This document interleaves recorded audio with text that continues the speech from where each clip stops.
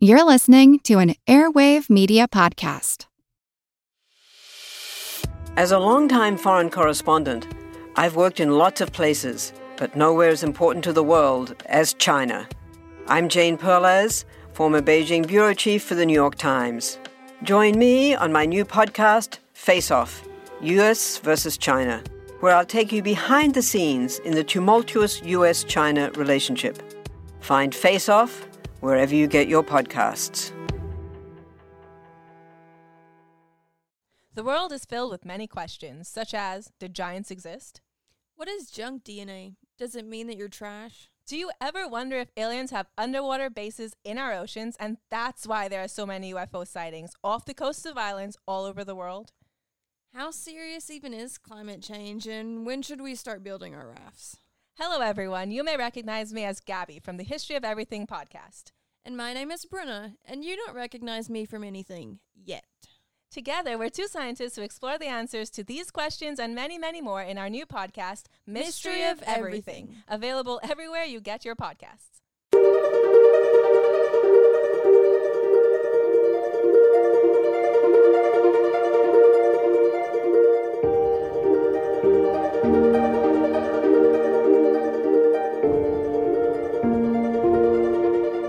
Welcome to the All Creatures Podcast. This is Chris. Today, again, very excited.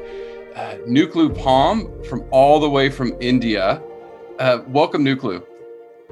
Thank you so much, Chris. Thank you. Oh, thanks for this opportunity. Yes, we are thrilled to have you. We, looking at the news, another Whitley Award winner for the work you're doing in India. I'm very excited to talk about this project that you're working on today. But before we jump into it, I always like to ask my guests kind of their background on how they got involved in conservation, because we do have a lot of young listeners that are excited about conservation, and we like to show them different ways that people get involved. So if you could just kind of talk about where you grew up and how you got involved in the field. Okay, first, sir, I want to thank the team for giving me this honor to come and then speak to you. You started by saying like experts like you, and I'm not an expert. I'm just a learner, just a beginner. But it's the hard work that has brought me to this platform, and many people praying for me, and with their good gestures and wishes, I'm able to interact with people around the world. And I would like to begin by saying thanks to the Amur Falcon, who connects landscapes and people, community experts and scientists. And because of this very interesting species, I've been given this platform to interact with you and also get to know many people around the world. I grew up with my grandfather, who did not know how to read and write. But looking at what he had imparted in me when I was very young, I realized that he was a conservationist, because he and his ancestors knew what to take, what not to take. And they were very wise in managing the resources. But when I was young, he used to tell me that the humans had put so much pressure on the environment in the biodiversity. And if this trend continues, my generation would find it very hard to survive. And many years after his death, I realized that he was right. And I left for my college studies. And when I was in the college, I opted to take a course on environment ecology, and actually which really broadened my ideas, my concept towards protection of the environment. But that was just what I studied in the college. I came back and I was teaching in a theological college, and I opted myself to teach a course on environment. And, that I can broaden my ideas. And so I slowly began a work on conservation, organizing seminars and workshops. But this was all more like a theory thing. So I thought maybe I should start something practically. So I went down to my village in 2006 and 2007, and I started talking to my villagers about this climate change. When we talk about climate change and global warming, out there, outside our jurisdiction, beyond the borders, was a different phenomenon. But what happened was, in our own context, we could feel the negative impact of the global warming and climate change. In the sense like the water ponds were getting dry, there were many pests and insects attacking the ancestral crops, and then the quantum of production was going low. The water level in the rivers and streams were, getting dried. And so this was felt in our own context. So people could, understand what I was trying to say. But initially, 2-3 years, it was not very easy because forest is our livelihood. Forest is an identity. And when you say, this huge area of forest need to be set aside for conservation, where will our livelihood come? Was a big challenge, especially those people who were poaching and logging. It was not, a walk into a garden of rose. But gradually, with this negative impact on the environment and the production quality going down, people gotten to understand that what I said was true. And by 2008, we had come together to set aside a huge forest area. And when the community came together, we could see the regeneration of many hundreds of species in the biodiversity conservation. By 2009 and 2010, the Amur falcon also started coming. And I realized that, and this was one advantage I could tell my community, see, we set aside this forest and then it has become conducive even for the migrating Amur falcons to come and roost, because by 2009-10, they started roosting. And gradually within 2-3 years, the population increased. And so people took more interest because now with the other regeneration of wild species, the Amur falcon had come. And so people took more interest. And gradually, we declared a huge forest area as biodiversity conservation. And this became a success. And with this approach, 2-3 years back, I wanted more community to join in this venture. And so I came up with this concept called Biodiversity Peace Corridor. And this is a different concept, and we will get to talk more on this. So this is what, my background is, how I started the biodiversity conservation.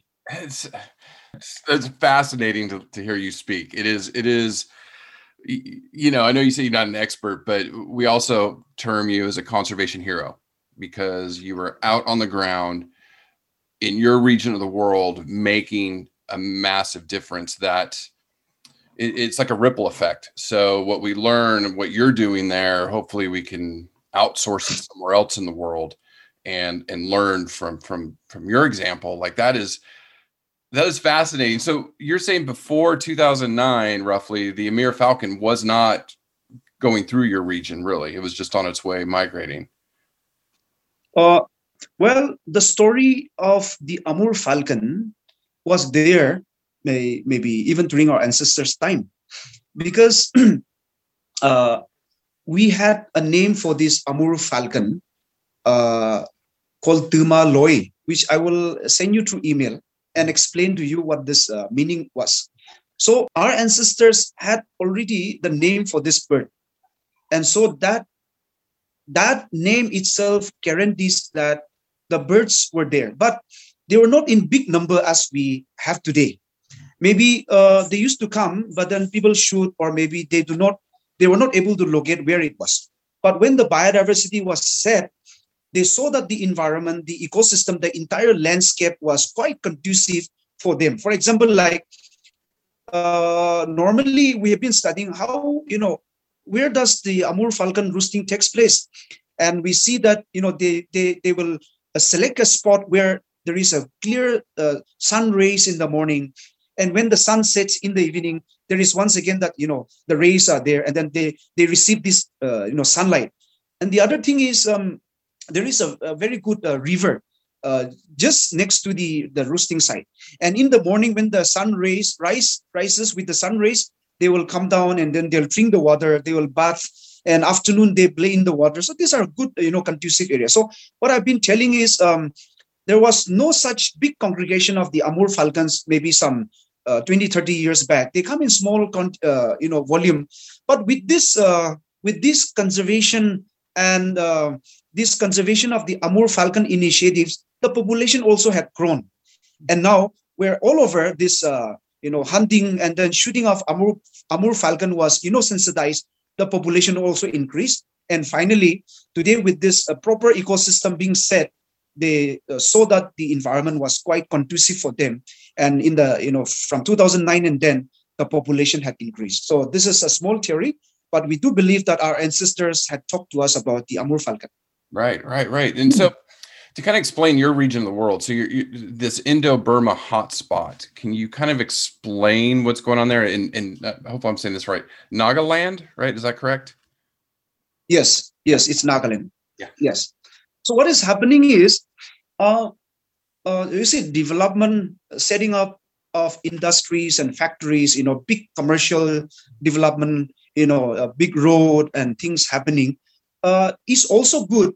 But at the same time, you see, when this kind of a development comes, sometimes it destroys the natural, habitat species, and also it distracts, human habitation, and also for the wild species. So when we talk about this hotspot, all the villages, all the communities have huge forest areas.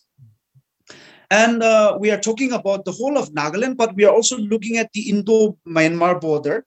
And these areas are not yet explored. They are there as natural forests. They are clear, natural, virgin forests. And, people have not gone there. And so, it is actually equally contributing towards the, what you call it, the carbon sequestration towards the global family. And so that's how we look at, and there are many hundreds and hundreds of species, both floral and faunal species, and massive developmental activities has not taken place. Railways have not been connected. In most of these areas, big roads are not connected. And so it is still, a virgin natural forest, and it is not polluted. And there are the floral and faunal species present. And so that's how we look at the, hotspot. But naturally, when developmental activities takes place, if there is no proper management, this, natural biodiversity is going to be extinct and diminish. Right. And so what are some of the other, I guess, major species that inhabit these forests? Well, there are tigers, there are hornbills, pangolin, what you call the Chinese pangolin, which is an endangered species. And I'm not from that background, but hundreds of species, this great Indian leopard, it has been spotted even in our areas. At one point of time, there were monkeys. When I say monkeys, what you see in India is different, but we are talking about the different monkeys. And then we have been able to spot some of them, even very recently, 2 weeks back, in my own village, a big, huge 2 monkeys came inside. So that regeneration, and hundreds of, butterflies and moths and other mammal species, and also in the, aquatic species are also being regenerated.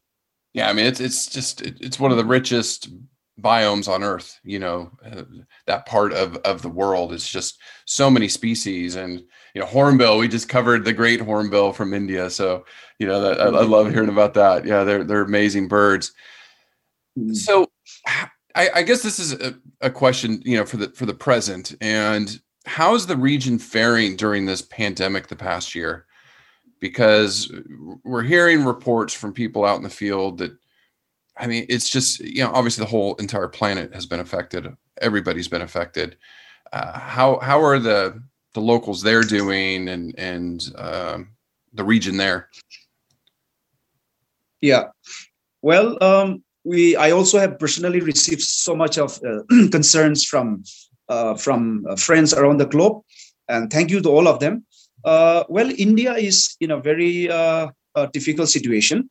Coming back, our state of Nagaland is also not that very serious compared to other states of India, but mainly in 2-3 major towns, the cases has been increasing every almost like every day. There are hundreds cases increasing, but thank God there are not many deaths taking place. But that is mainly in the metropolis, cities, and towns. We live in a very interior setting where our ecosystem is very close to us. Forest is the natural forest around us. So in the villages, in the interior settings with the communities, we have not found any single cases, and we have disciplined ourselves that we should not go to the town. We should not mix up so much with people coming from outside. And there is a very clear SOPs being maintained. And so people are very disciplined. And so far in the interior villages, in the interior setting, there is not much cases, except in few towns. The cases has been increasing, but then thank God there is no much death taking place. Good. Yeah, it's just been a horrific year for everybody, and just especially with conservation has taken a massive hit. Ecotourism and all these things. So hopefully that doesn't affect your work. I have a question because I really want to jump maybe a little bit more into the Amur Falcon somewhat. How did you get buy-in from the locals when I was listening to you open up and talk about convincing them to protect this forest that they depend on for their livelihoods? How did you convince them to say, okay, we need to protect this and we need to rehabilitate it so the animals do come back?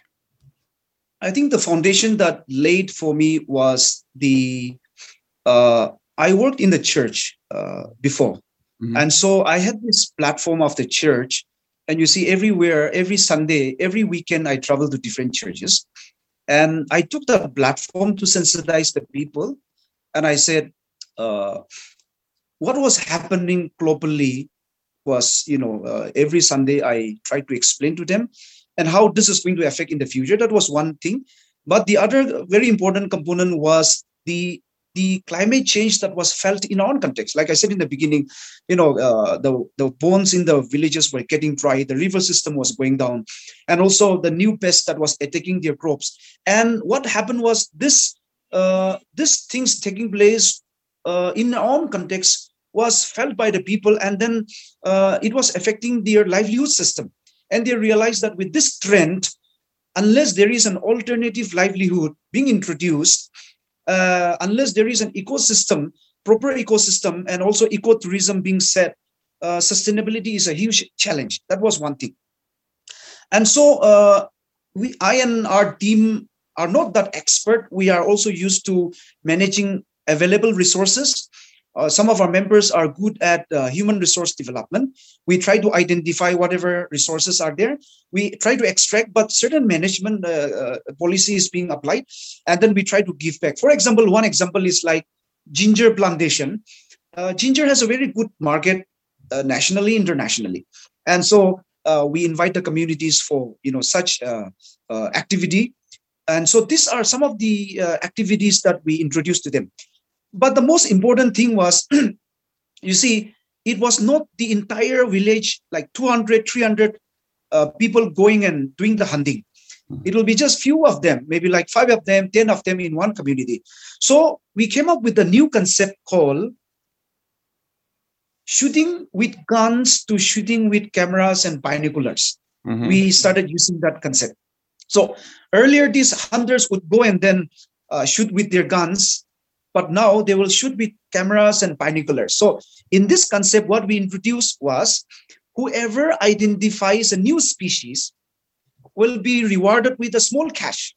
For example, like amazing. if they're able to capture a bird, a big bird, we give them around 200 rupees. Yeah. If they capture around a 4-legged, wild animal, we give them around 400, rupees. And then we give them a camera, we give them a binocular. We also give them a camera trap. So they will go and then set up camera traps, and whatever, is identified, we rewarded them with small cash. Mm-hmm. So I think this mechanism convincingly works. So now what is happening is earlier they shoot and that animal is gone. Yeah. Now what will happen is, every time they identify the species, they will get on getting the money.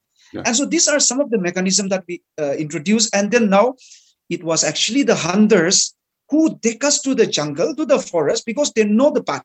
And they will set the camera and they will tell us that, in this area, there is a jungle fowl. In this area, you will be able to see parking deer. So these are some of the mechanisms that help us to convince the hunters who actually became our volunteers.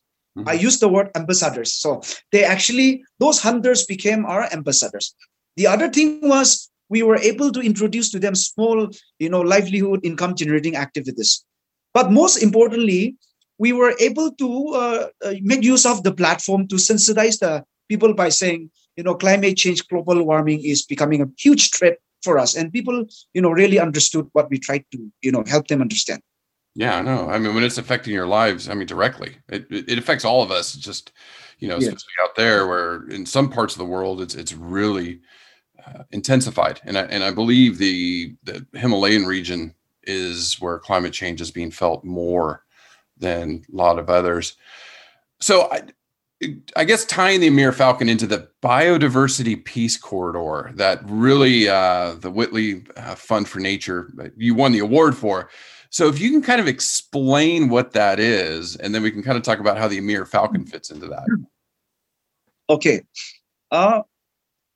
You see, like I said in the beginning, when the Amur Falcon started coming in 2009-10, it was maybe around 40,000, 50,000. And when this came, in other places also, people were shooting randomly. But I told my community members that these are our guests, and they will bring more guests. These birds are going to connect us with scientists and experts.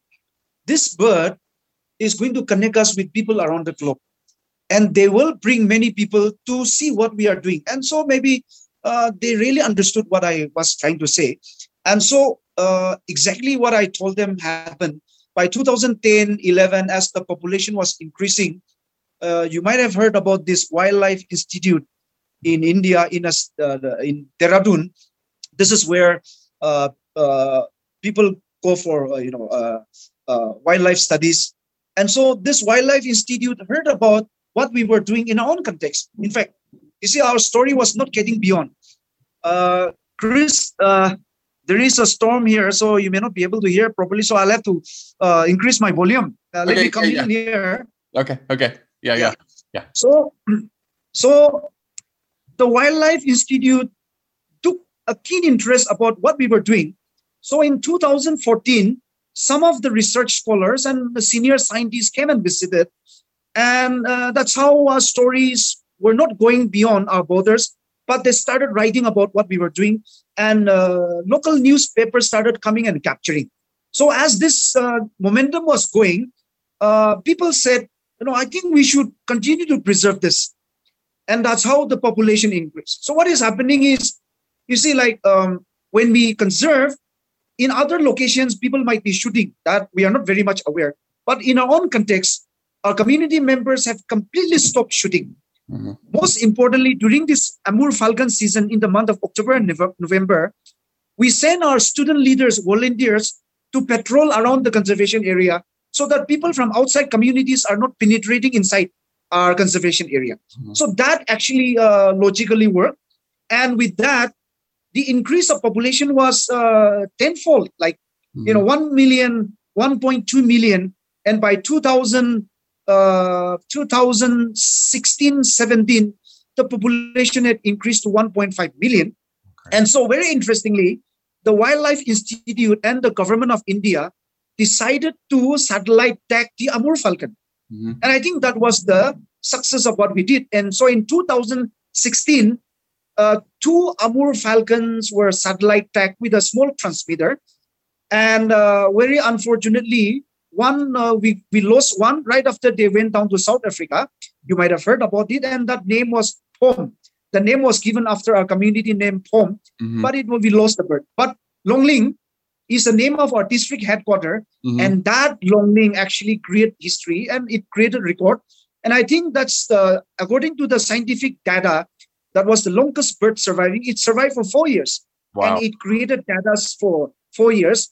And in fact, very interestingly, on 3 occasions, we lost her also. But our community, came together. We prayed for this Amur Falcon Longling. And after 7 days, it started signaling again. So we call it the conservation ambassador. We gave Longling a name, an ambassador, biodiversity conservation ambassador, and miracle bird. These were some of the titles being, entitled to her. And because of this satellite tag bird, we were able to locate the status of the millions of Amur Falcons, in this 22,000 kilometer stretch route. And that's how the story was getting better. And in fact, we are very grateful to the Wildlife Institute that they were able to, document what we were doing. And this story went beyond.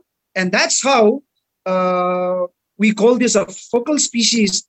And Amur Falcon connected us with, it's a small community. People have not heard about us, but because of this focal species, Amur Falcon, the global family came to know about my humble village, about what little work that we did, what we do. And that's how, thank you, I'm able to sit in front of you. Yeah. And also being able to connect with Mojo Dean. No, it's Thank you. So this Falcon, for the listeners, it migrates from China, up in China, Siberia, all the way down to Africa. And so it's roosting in Nagaland for a couple months. But here's the thing, Nuklu, your story is so inspirational. It is, when I heard it, and to be honest with you, we're going to want to interview all the award winners, but you were the one I was like, I want to speak to him. I've got to speak to this person, because it is people like you that are making the difference in the world. It's just amazing. It's just amazing. So thank you for what you do, because you inspire not only me, but the thousands of people around, millions of people around the world. So can you explain specifically what the biodiversity peace corridor is? Yeah. Because watching the video, setting up all these sites, I guess, in your region of the world. Okay. Yes. So, like I said in the beginning earlier, my focus was on biodiversity, community biodiversity conservation. But when this Amur Falcon started coming, like I said, it was connecting us with the other people around the world. And so this thought struck me. You see, today we have conflict around the world. There are conflict between two nations. A and B, there is a conflict. But there are third parties and fourth parties who comes in between, and there are, the pressure has been reduced and the tension has been, sustained. And through the intervention of the third party and the fourth party, the conflict is also reduced. Now, what I've been studying in the last 15 years is the threat against humanity is so severe, and the threat is our handmade. We ourselves have created, and our enemy is almost like the environment, which has come so heavily upon us. Like I said in the beginning, the global warming and the climate change in other countries, in the Western countries, in Europe, in other South Asian countries, may be a little different. But in our own context, in our own local context, the water bones, like I said, are getting dried. This we are experiencing. So what I decided to do was, and in the biodiversity peace corridor, what I try to do is, we wanted to bring hundreds of communities all around this, landscape. It is not just my small village and 2-3 villages. Immediately, with the support of the Whitley Fund for Nature, we will bring 16 communities. But this is just a beginning. We already have some 20, 30 villages who are willing to join under this. So when this, we are saying 20, 30, 50 communities join together, this communities are going to raise conservation managed by indigenous communities. So the threat that comes against us will be, the pressure, the threat will not be as severe as it is, but maybe it will be a little reduced when hundreds of communities comes together to join in this mission of setting aside their forests as a conservation. So what we are trying to do is, in the biodiversity peace corridor, we will create communities to come together. The conflict between community to community will be solved, but at the same time, we will create a space for the wild species to live together with us. We will create a space for them so that we sustain each other. And therefore, in the corridor, the wild species will have free access of movement, without being, threat. They can travel to different communities. And at the same time, we will also bring the communities from other areas to our areas. We can visit the other, areas. So it is a joint venture. It is a mission. And that whole landscape is going to be a corridor where humanity can have free access, wild species will have free access, but at the same time, the threat against the humanity of the climate change, global warming will be reduced. So that's the whole concept of the biodiversity peace corridor.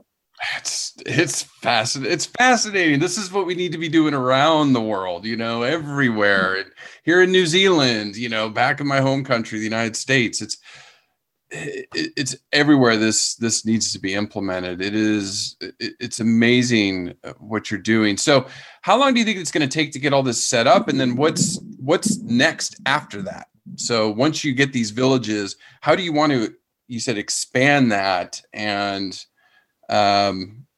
grow it? Just give me 1 second. I want to. Yes, I heard the question. Yeah. Okay. We are having a storm here, so it's summer for us. Yes.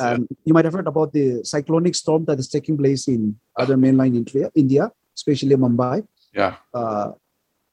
Thanks to the community for setting aside huge forest area. Yes. We are protected from the cyclone, and yes. that's the importance. So that is what exactly I was trying to say in the biodiversity peace corridor. The threat against us, the environment, the nature has become so severe. But when we have huge forest areas, we are protected from this threat. And this is what I'm experiencing even now. When in mainland other parts of the country, there is a cyclonic storm, houses are not protected. Mm-hmm. You see, but we are protected because we have huge forest cover. Okay, coming back to what you said, immediately with the support of the Whitley Fund for Nature, we are going to work with 16 communities. And this is based on the success story that I did in my village of Yaung Yim Chen, Alayong, and Sanglu, 3 communities during the last 12 years. And we have had a lot of, mechanism being designed. We have also land management policies and also, what to take, what not to take. This management policies have been adopted, and this mechanism is going to be applied in the 16 new communities where, with the support of the Whitley Fund for Nature, we are going to take up this. But let me also tell you that we have not been supported. Like I said in the beginning, our story was not written. It was not getting beyond the borders, except from 2016 and 17. Only after Wildlife Institute came and satellite taking exercises was, undertaken, our stories got, written and heard. Mm-hmm. And thankfully, your, team, the Liquid team and Whitley Fund for Nature had recognized us. And I'm sure many will get to know about our humble story. Mm-hmm. So with this support, for 1 year, we are going to work with the 16 communities.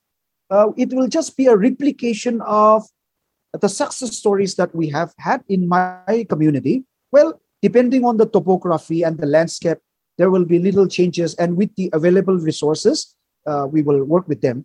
But if we have more support, in another 5 years, in another, 10 years, let me be very honest, there are some 30 to 50 communities who had actually invited me to come and then support them. Mm-hmm. In the sense of the forest is ready, the forest is there, but then they have not been able to manage properly. Mm-hmm. And so I think with more support, we are going to go and then expand our success story, even in some 50 to, if not more villages. And I'm sure, like you said in the beginning, it is going to become a hotspot where there will be a lot of species, and also we'll create more Amur falcon roosting sites. Right. And I just, I can imagine as a researcher myself, wanting to go in and study the rehabilitation of the land and how it comes back and how the locals are maintaining it, because that's the stories we're hearing, from Africa, South America, to your region of the world, up in Nepal too, where the locals are caretaking of the environment. That's where we need to be. That's who we need to empower. Yeah, Chris, let me add one more. Yeah. You see, in Nagaland, we have a traditional education center, and that's called Murung. Maybe I'll write to you about all this. Yeah, yes. And this Murung is a center where decision making was done. Here, the elders will come and decide what to be done and what not to be done. So actually, I adopted that Murung Center as a platform to disseminate my own concept. I tried to bring in the elders. I tried to bring in young people and talk to them about this. And so this Murung is going to be our center whenever I travel to this, with this concept of biodiversity conservation, we're going to use this platform, Murung concept, and disseminate the idea. And so this is going to be very helpful for us in, imparting and also in expanding our policy of this biodiversity peace corridor. How busy are you doing all of this? This is amazing work. Do you have any other projects you're working on? I mean, I imagine that just takes up all of your time. Well, I'm not busy, but I am a very hardworking man. Yes. I learned from my grandfather. My father was a very hardworking person. My mother was, and I have inherited that, the value of working hard. And I also depend much on, managing, the available resources. But thank God I have a very good team now. There, some of them are masters in, zoology and botany, and some of them are anthropologists, and they have good background in English studies. So some of them help me in writing.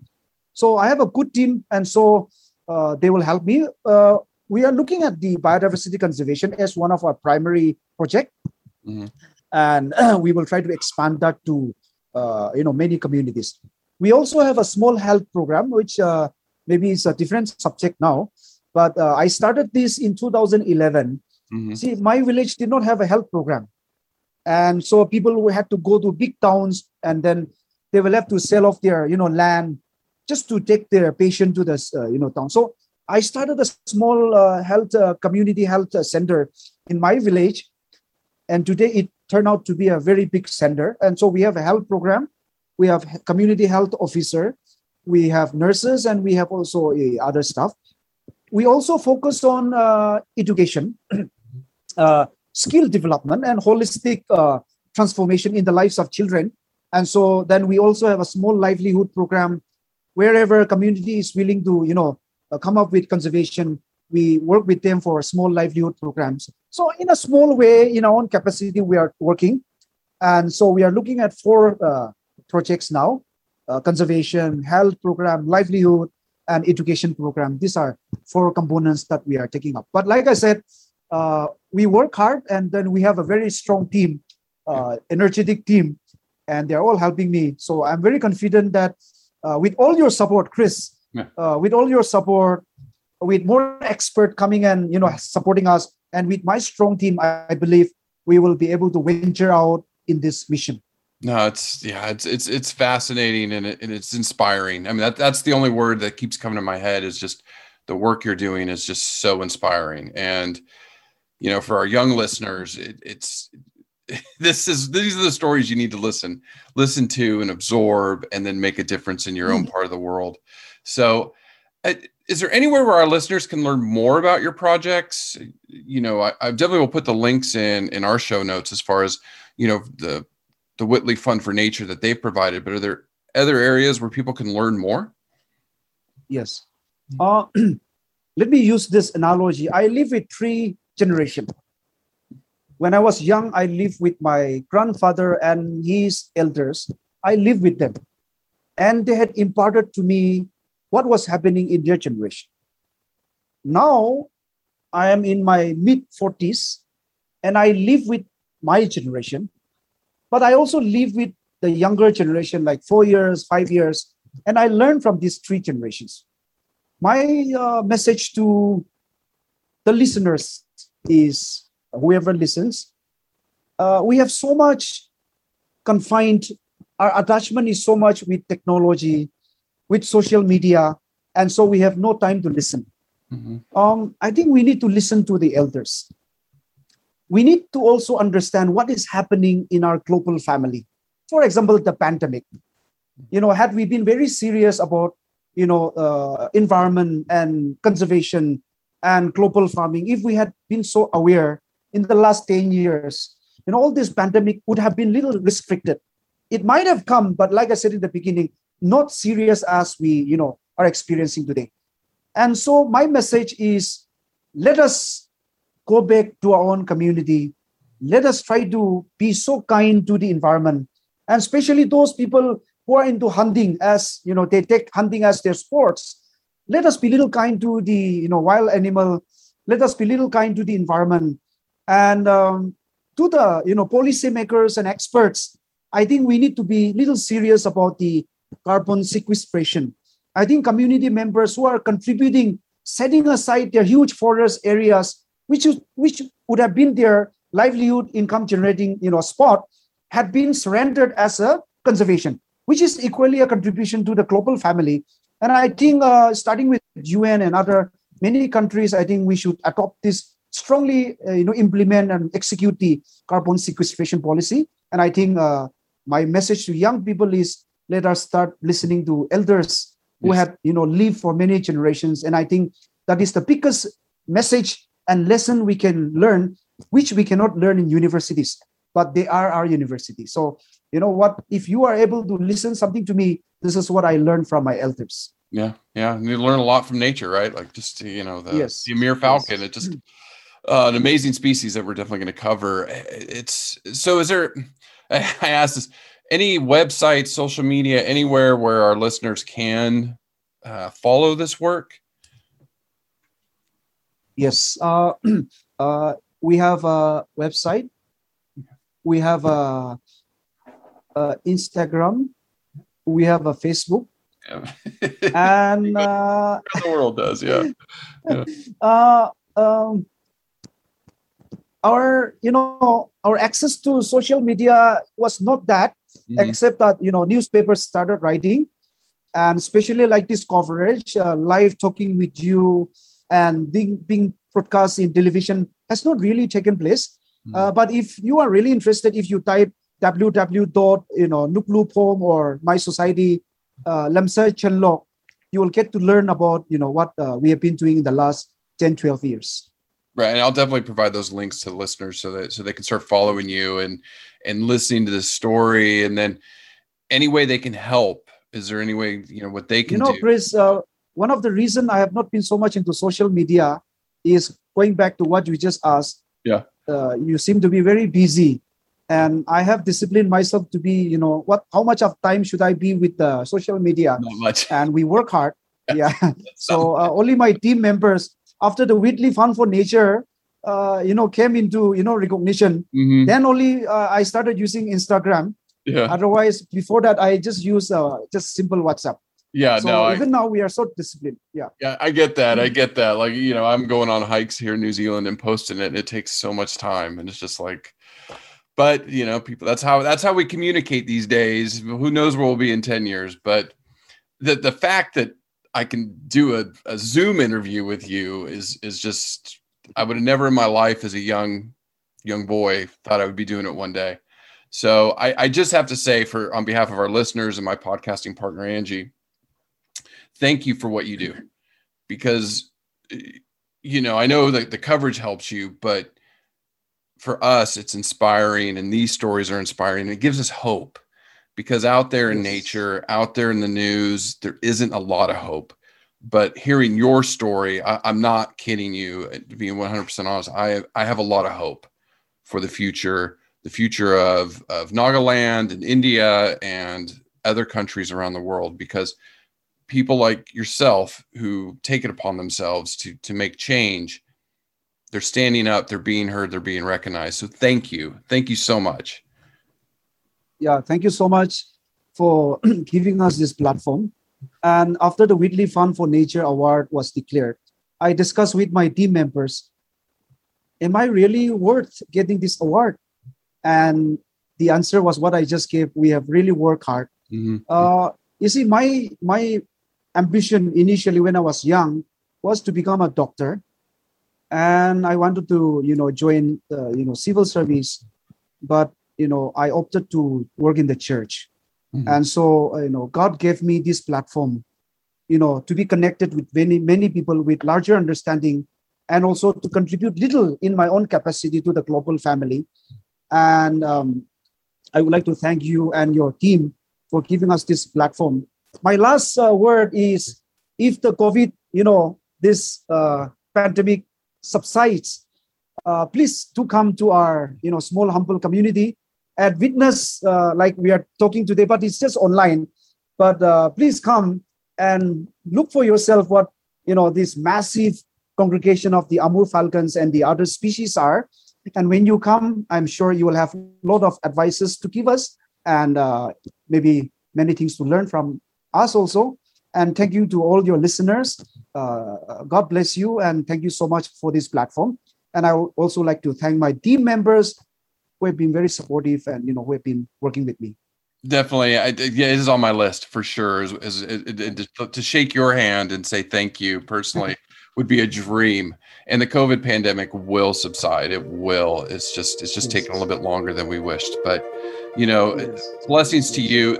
Thank you for what you do. And thank you for spending almost an hour with me, talking about what you're up to. Thank you. Yeah, thank you. So fascinating. And thank you for this opportunity. God bless you. You too. Pray for you. You too. Thank you.